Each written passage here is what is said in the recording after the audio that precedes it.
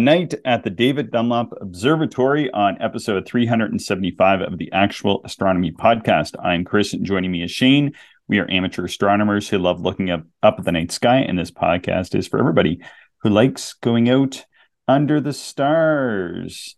So, Shane, I had the opportunity to get to Toronto. I was able to go to the Dorner Telescope Museum, and later that day had a visit at the David Dunlap Observatory up in Thornhill. And then the next day was able to, thanks to Tom Otfuss, who's a listener, he came and picked me up in downtown Toronto and took me out to Port Credit and meet up with him and some of my friends from the Kitchener-Waterloo Centre.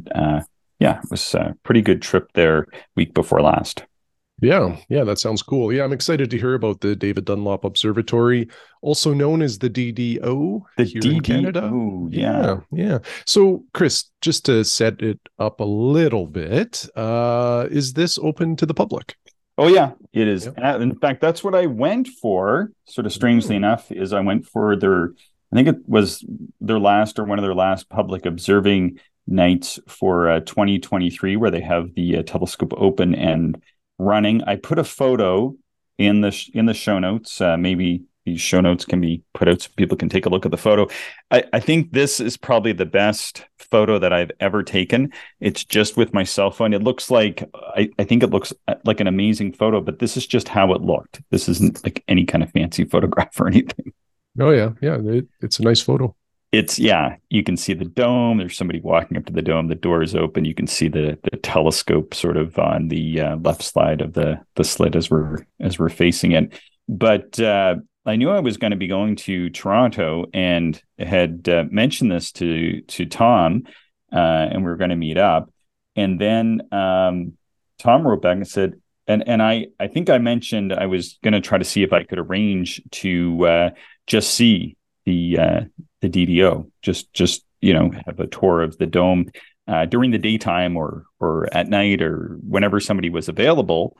And Tom said, well, hey, actually, they're doing a public observing session through the telescope the day that you were looking to go. And I said, I'm going to sign up for this. So I did, and then had to figure out my way to get there. So that was a bit of an adventure, Shane, let me tell you. Oh, how come? Well, because, I'd been to, let's see. So in Toronto, of course, you're taking the subway and public transit around. It's not really that easy to get up to the north end. In fact, Thornhill, sorry, not Thornhill.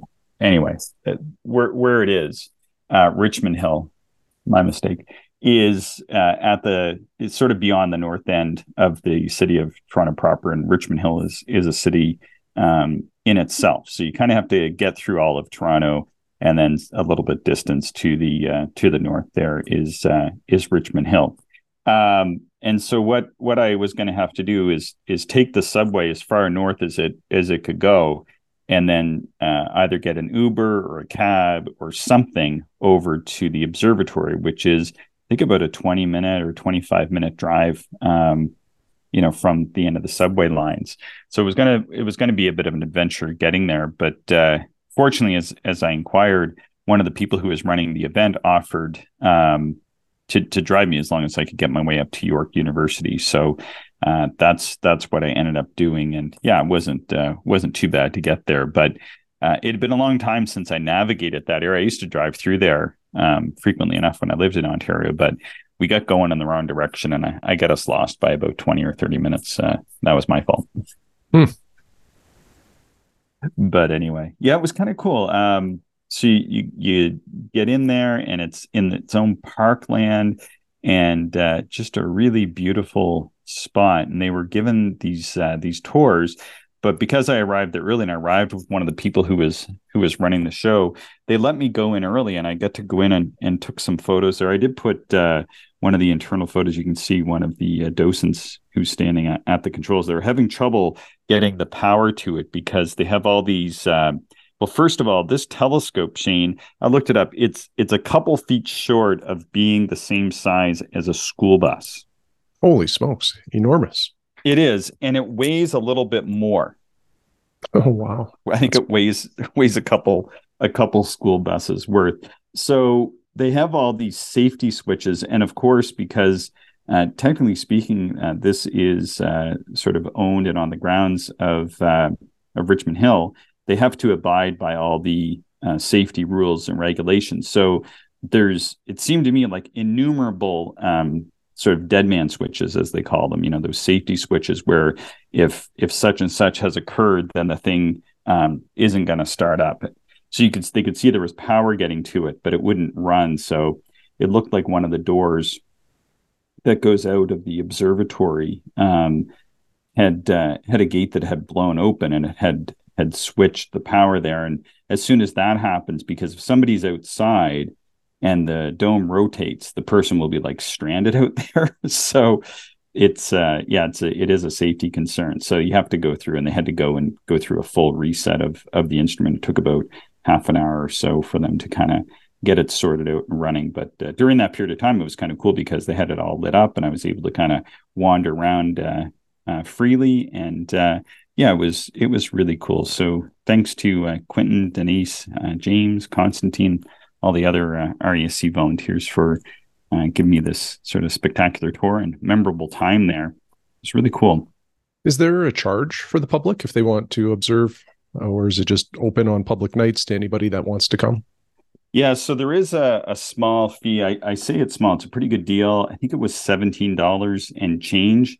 And then with that, what you get quite a bit for your money for basically less than $20. I think this is about the least expensive thing going. I think, it's a very good deal. So you go in, and first of all, the architecture in this place is quite beautiful, very well maintained. They do architectural tours on top of all the astronomy activities that go on there, but just to be able to go in and walk around in the facility is super cool. But typically what you do is you go and you meet at the main building. There's two sort of main structures. One is this beautiful building. It has domes on top. I wasn't able to get in those domes. Maybe next time. And there was a speaker. They had Professor, I'm going to say this wrong, but I think it's Zhaoan Wu. And she spoke about fast radio bursts, the universe seen through the eyes of fast radio bursts. So that was cool. So you get a lecture, and then it was a great talk. And then you head outside, and they had some small, like 8-inch F6 Dobsonians set up on the lawn. And they were, it takes a lot of finagling to get a 74-inch Cassegrain pointed at things. So they were getting that pointed at Saturn, while everybody outside was taking a view through these smaller telescopes at Jupiter and the Moon and Saturn, while they got the big one pointed at Saturn.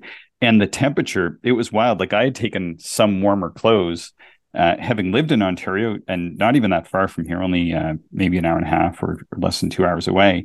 And it was the warmest night in October that Ontario ever has had on record. It was positive 18 all night. So I kind of spent most of the night just sort of carrying my coat around. But I had envisioned, being bundled up with my coat, hat, gloves on, as typically you would be on a cool October night at the very last days of October, but not so. So that was kind of interesting.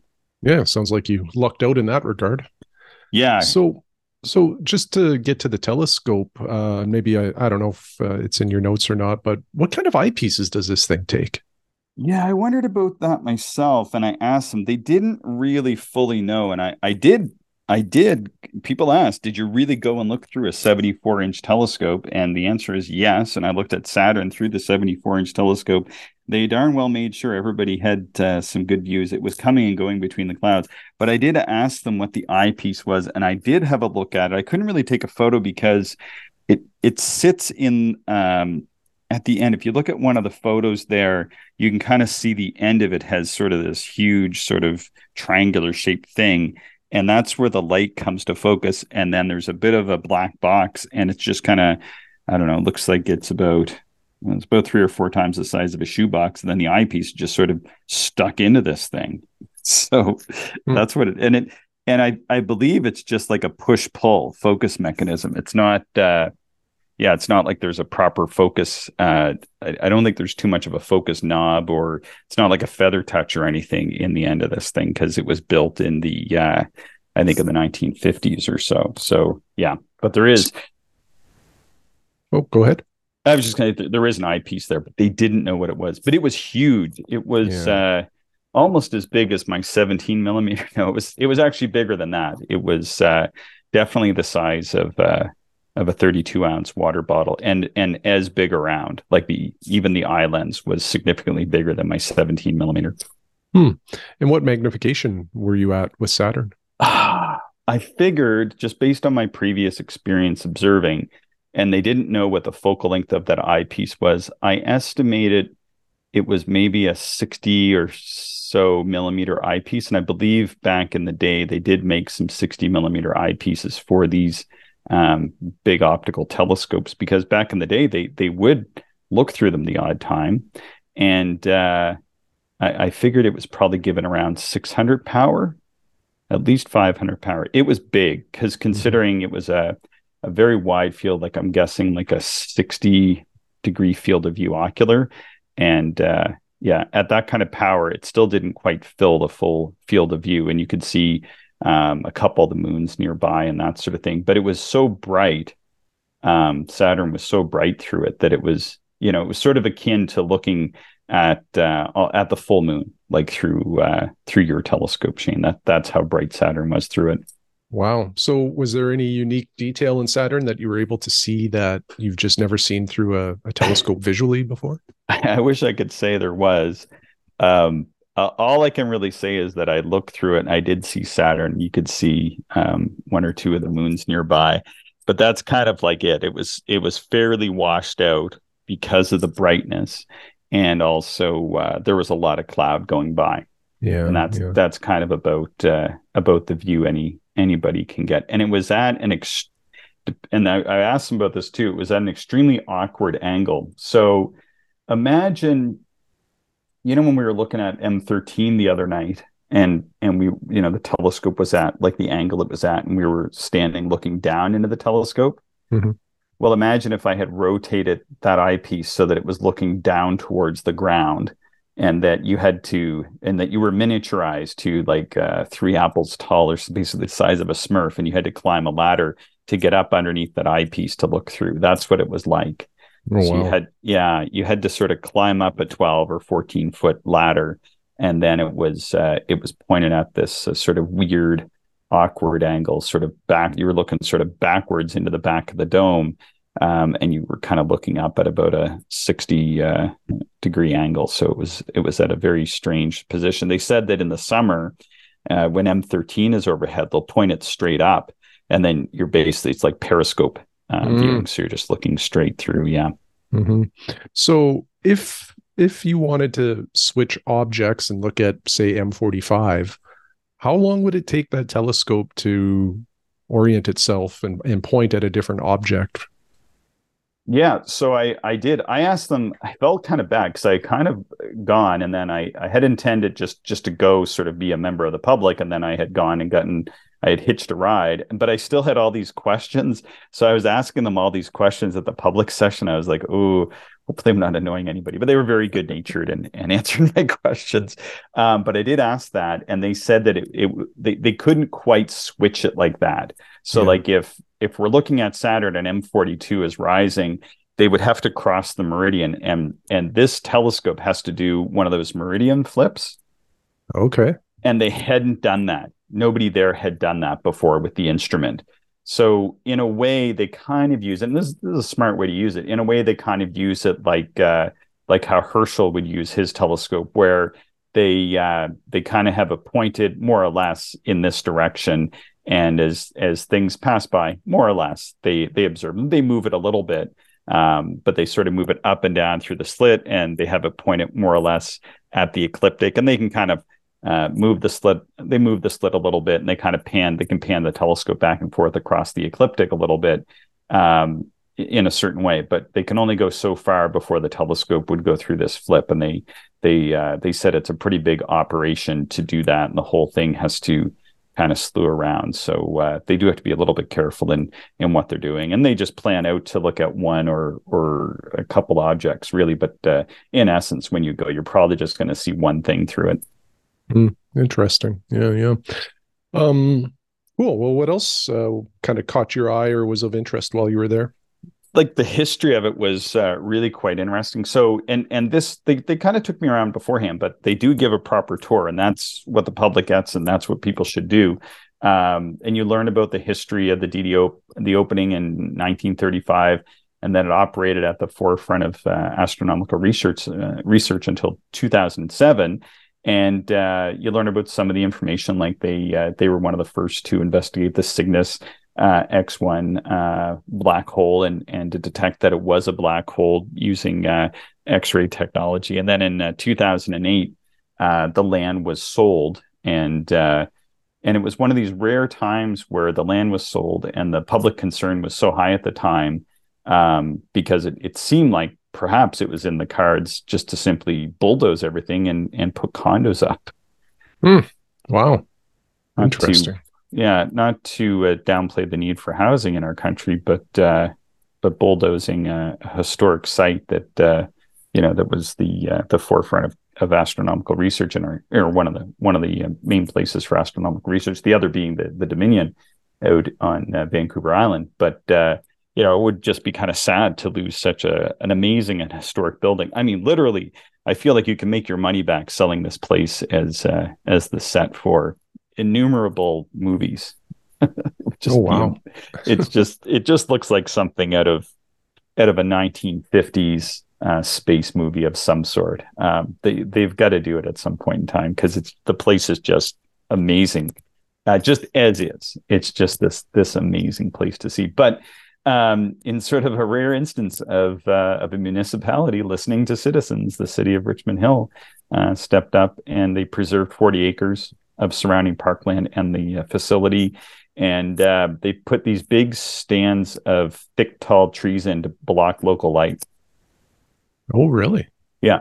So it's actually, like, considering you're really, just outside of Toronto, and the sky isn't dark, but you don't see like any sort of blaring lights or anything like that. And they've got all the proper dark skylight protocols in place on the site. So it's pretty cool in that regard. So let's see what else. I think the eyepiece was 60 millimeter. They said it's like the focal length of it is 120 feet. Wow, that's enormous. Yeah, so noodle that. I did put a photo of me standing beside it. So one of the neat things they did let me do, very carefully in case the city of Richmond Hill is listening, but under the supervision of not fewer than 4 individuals, essentially holding my hands, they did let me go up onto the catwalk and get a photo of me essentially just about standing inside the secondary, right by the spider veins of the instrument. And that was a really cool experience to be able to do. So they have to go up there as trained people, and I am a member of the RASC and have been trained in the operation of all kinds of weird and wacky observatories over the years. But this was a really cool opportunity to go up and actually see what they were doing. It's hard to see in the photo, and in fact, this is a testament to how large the instrument is. But in the photo where I am standing there are actually no fewer than 2 people in the instrument at that time, and you cannot see them. There's one standing just behind me. You can just barely see like a part of their head, and then there is somebody down, and just they happen to be beside the mirror at the time, and you can't see them. But the fact that this telescope is so huge that I could be standing at the front of it, it is an open structure design. And it's so big that it's actually hard to see the 2 people that are inside the telescope while I am standing there. That was super cool.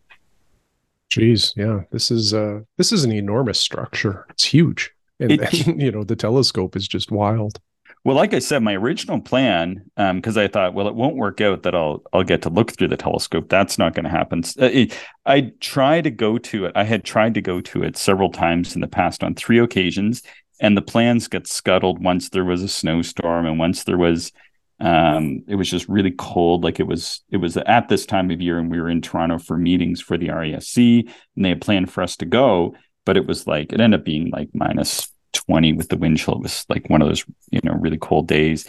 And then there was another time where my plans just didn't work out. I wanted to go before I had left Ontario. But this time everything lined up and I was able to go, and I just wanted to see the instrument, and I really got to see it. They gave me just this fantastic tour.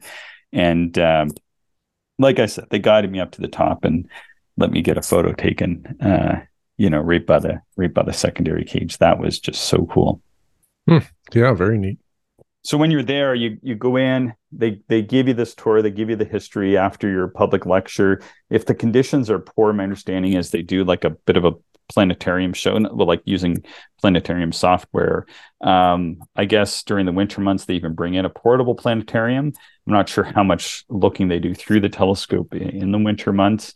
And then they have lots of volunteers. I think they had 5 or 6 volunteers on hand. And it is a really, really cool thing to go and look through a 74-inch instrument. And I got to say, it's an impressive facility, and the volunteers were just absolutely spectacular. And hats off to the city of Richmond Hill for actually setting all this up and creating this opportunity for anybody who's visiting Toronto for less than $20 a piece. You can go and spend 3 or 4 hours or whatever it ends up being at the facility. I guess it ended up being 4 hours for me. I guess for the public, it's about a 3-hour session. So basically $5 an hour to see this. And it's even if it's not clear, it's well worth it. I wanted to go to see it, even if it wasn't clear, and it ended up being clear enough that they could open it up and try to show us stuff, and we all had a look at Saturn through it. So I can now say that I've looked through a 74-inch instrument at the very least. That's pretty cool. Yeah, that is cool. Do you know offhand, like, how many nights a month they would be open to the public? And is it sort of standard, like every Friday or anything like that? Well, so one thing that I did, because as I was on my trip, I was taking my camera and I was taking photos, and I had so much going on, I thought, and afterwards I thought I really should have gotten those recording pieces from you, those microphones. But I just was like, okay, I just got to record like the key person here, like I did with Randall. And I did do a recording with Denise, who is the chair of the public outreach at the David Dunlap Observatory at the DDO. So I did like about a 4-minute video with her. Why don't I just, but we'll just play the audio because she's just like hanging out in her office, which, by the way, is the coolest office I've ever been to, because, so I'll set this up. So we were going to record in the dome, but I thought it wouldn't be as loud. I was like, oh, we have to record in the dome. And then we went up, and this is after the public left. And we went up, and she let me go up and take a look at the telescope and everything, which was awesome. But they have to do so much work to pack it down at the end of the night. And it's just like, basically they're closing metal shutters for like an hour. It's like very loud. So she was like, yeah, let's not do it here. So I'm like, fine. So we went to her office, which is the storage room for all of the public outreach telescopes. So that it's a room that basically looks like a mini telescope museum in itself, with 10-inch Schmidt Cassegrains and all these 8-inch Dobbs and some old telescopes and everything. It's pretty cool. But let me see if I can just play this soundbite. Whoops, I'm going to stop that. I'm going to play the soundbite for you and make sure that I share the sound this time so that you can hear it. So yeah, 5 minutes, Shane, and then we'll come back. You can take a listen. Okay. Sounds good. Okay. Who am I sitting here today with? So my name is Denise Chilton, and I am the RASC DDO committee chair. So the chair of the committee for the Royal Astronomical Society of Canada Toronto Centre that organizes the outreach activities here at the David Dunlap Observatory. So it's a really great evening we had here tonight. We had a speaker talking about fast radio bursts, and then you took everybody out onto the lawn, and we looked through some Dobsonian telescopes, and then we went up and had a look through the 74-inch. So can you tell me a little bit about the outreach here, and typically how you guys organize your events and what you do here? Yeah, sure. So we have a series of different programs that we offer in partnership with the City of Richmond Hill. So Richmond Hill owns the facility, and they have two outreach partners. There's the Royal Astronomical Society of Canada Toronto Centre, and also the David Dunlap Observatory Defenders is the other group that does astronomy outreach here. And we offer a whole series of programs that are geared for different age groups and interest levels of astronomy outreach, both for nighttime observing and daytime observing of the sun. We have some sun events as well that we do here. So our events range from things like speaker nights, which you attended tonight, where we bring in somebody who is an astronomer, who is a professional and an expert, to talk about their experiences, their research, what's going on in their field. And then, of course, that program also includes visits to the Dome, 74-inch telescope, and Skylab. Sometimes, when the weather is cloudy, we have an indoor planetarium, essentially, where we project things on the wall and give people sky tours. We set up lawn telescopes. So that's speaker night. We have also family night programs that are geared for a slightly younger audience. People can bring their kids as young as 7 to those events. And those are focused primarily on visiting the Dome and visiting the Skylab and lawn telescopes in between. So there's no speaker, there's less information, but more engagement and interaction with the big telescope. We also do, we have a wonderful astronomer here who's a rascal who brings his planetarium, his inflatable planetarium, and sets it up in the lecture hall and does tours of the sky in the middle of the day, which is also great for people with families who can't necessarily have the kids up until 10 or 11 o'clock at night. I mean, that is the challenge of astronomy, right? Is it tends to happen late. So we do have some daytime events where we share sort of the virtual sky or the projected sky. And then, of course, we also do daytime events where we have like a focus on solar astronomy. So we do 2 events. One is Sun Fun, which is a little bit longer, and then we also do Sunday sun gazing once a month on Sundays. And these events both focus on what is up with the sun. We always give away eclipse glasses as part of that, so that people can actually take home something that allows them to do some observing themselves. Yeah. And how many people do you usually get out for an event? So our attendance ranges between, 20 is the cap for some programs, depending on the sort of resources involved in putting that on, to as many as 60 people who might come out on a family night or a lecture night. Yeah. Nice. And so how can people find out about events here at the David Dunlap Observatory? So there are a couple of ways. If you're interested in RASC events specifically, so events hosted by RASC, you can go to rascto.ca. That is our Toronto Centre website, and we have our whole calendar of events is posted there and advertised there weeks in advance. There is also a Richmond Hill site. If people Google Active RH and then search the activities using the word astro, they will come up with everything that's being offered here at the observatory, including things that are offered by the City of Richmond Hill, like heritage tours, because this is a heritage site. It does have like historic status. There's a plaque outside to that effect. And they do even things like architecture tours of this building, the administration building, because it is a heritage building. So yeah, there's all kinds of stuff going on here, both astronomy focused and more historically focused as well. Excellent. Well, thank you so much, Denise. Is there anything else we should add?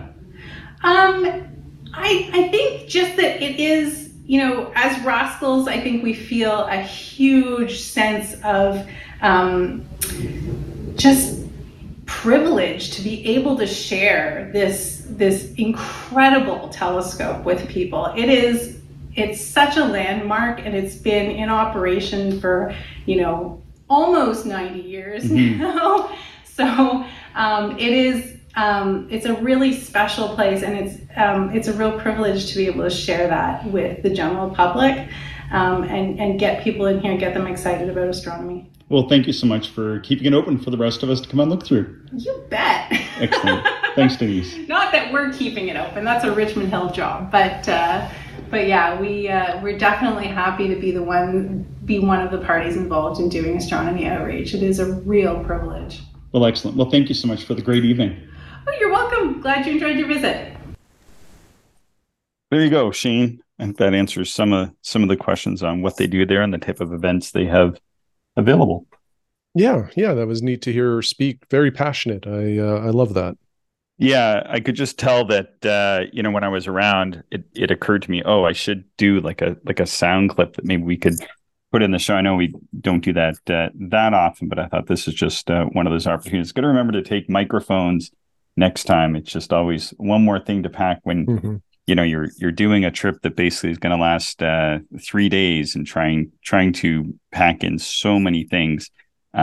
Just coordinating all that was a busy time anyway, just coordinating it and then running around doing all this stuff. And then, making sure that I had some stuff to share with you and with the listeners as well, because I think it is kind of cool to get to these places. And then for those that can't, to kind of share those experiences. And oftentimes people might have their own places like this that they can visit in their own neck of the woods and partake of some of these telescope and observatory tours. Is pretty neat. Mm-hmm. Yeah. Anybody that lives close to this, if they haven't seen it, it sounds like you kind of have to. Yeah, it sounds like a really neat place to visit. Yeah, although like when I was just chatting with people in the line that were lined up to look through it, I think half of the people had gone there at least on one or two occasions before, but hadn't had clear sky opportunity to actually look through the instruments. So there was a lot of people that were excited that the clear skies and the telescope public night had finally aligned. Oh yeah, for sure. That's always a challenge when you put dates on a calendar. You hope for good conditions, but you just never know. Yeah, but I think the way they do it is really nice. One of the other things they do there is they give out like the Starfinder planispheres, and like she was saying, when they do their solar observing, they give out the eclipse glasses, and they really give you sort of a very nice and full experience. So I think you get quite a bit for the money that you're paying for the event. It's pretty cool. Yeah, definitely. If I get out there anytime soon, I'll definitely be checking it out. Yeah, and people should, like, if you are in the Greater Toronto area and you haven't been there, to just even to go and take a look at it, even if you go on a night that isn't looking good for astronomy, especially during the warmer months. I think when they're running it like this, then yeah, it's just worth it to go and see. And it was nice to go and just attend a lecture and just relax and hang out with some people and the opportunity just to tour that massive, largest optical telescope in Canada was really cool. The first one I ever went to was the Dominion Astrophysical Observatory, but I'm not sure if it's open for tours at the present time because they used to have a big interpretive center there, but I think it's since shut down. I know it had, because for a while anyway, because I had visited it both before and after it had shuttered, and then had a private tour as well. So anyway, just sort of one of the things that I was doing one of the weekends this past month during the full moon period. You got to make good use of your time, and it was really cool to get over to see Tom and his 14-inch f 2.6 as well. So yeah, it was neat to see that telescope in person and some of his other instruments and his observing logs, and then to meet up with some other friends for lunch. So I also appreciated that very much. I thought I might do an episode on that, but sometimes when you're just hanging out with people, you just kind of want to be hanging out with people and not making a show, Mm-hmm. Yeah, absolutely. Yeah, so that's the way it goes. Yeah. So that's my bit on the David Dunlap Observatory and spending an evening there. As you said, Shane, it's well worth going and checking out. Or if you have another observatory in your area, to go and partake in one of the nights. And it's usually well worth your while. Yeah. These observatories have, like, a lot of them have been around for a long time, and just a real unique experience or opportunity to be around a research grade telescope. And what really intrigues me with a lot of these is the history. It's kind of if the walls could talk, well, if the telescope could talk, I'm sure it would have some amazing stories to tell of what it's seen over the years.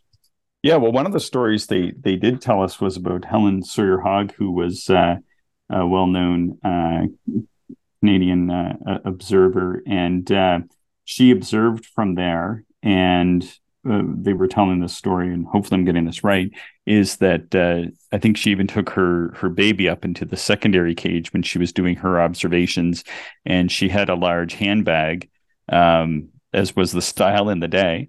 And she would put the photographic plates when they were using it in Newtonian mode she would put her photographic plates in her handbag and lower them down so that she didn't have to clamber up and down each time with the baby every time she wanted to change the plate. So yeah, there's some pretty good history in these places as well. And it's great to go and to meet with these people and to get those stories while you're standing there. It's really an immersive experience. It is. It was 18 degrees that day, but they keep the observatory is set up to stay at like nighttime ambient temperature. So it was sort of shocking when you go in. It was 20 plus 23 degrees when we arrived. And when I walked in there, I think it was about maybe 14 degrees inside the dome. So it was, just about 10 degrees colder. It was a bit of like, whoa, like it's like walking into cold storage, it's kind of surprising. I guess that's a good tip. If you go, you might want to bring a jacket or a sweater. Yeah, often these observatories, some of them are even air conditioned. I don't think this one is, but it was, it was certainly cool in there. Even, there was people though that were like in shorts and hats because it did warm up as they had the slit open. And I noticed that because when I first went in, I was like, this is kind of cool. Even though I had brought my coat, I did put my coat on. I had my hat and gloves, and I think I threw my hat on. I didn't bother putting my gloves on. But then, when we went back a couple hours later, it had warmed up like 3 or 4 degrees. So it was, at ambient temperature, 18 degrees was the outside temperature. So it was pretty much that temperature. So the odd person who did show up wearing shorts wasn't too bad off. Interesting.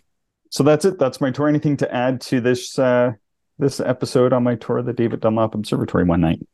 No, nothing for me. All right. Well, thanks, Shane. Thanks, everybody, for joining us. You can always share your astronomy journeys and experiences, show ideas, observations, and you can always send us questions, all of those, to actualastronomy@gmail.com. Thank you, everyone, for listening, and we hope you enjoyed the show. If you are interested in more information, would like to contact us, or if you would like to support the podcast, check out our website, actualastronomy.com.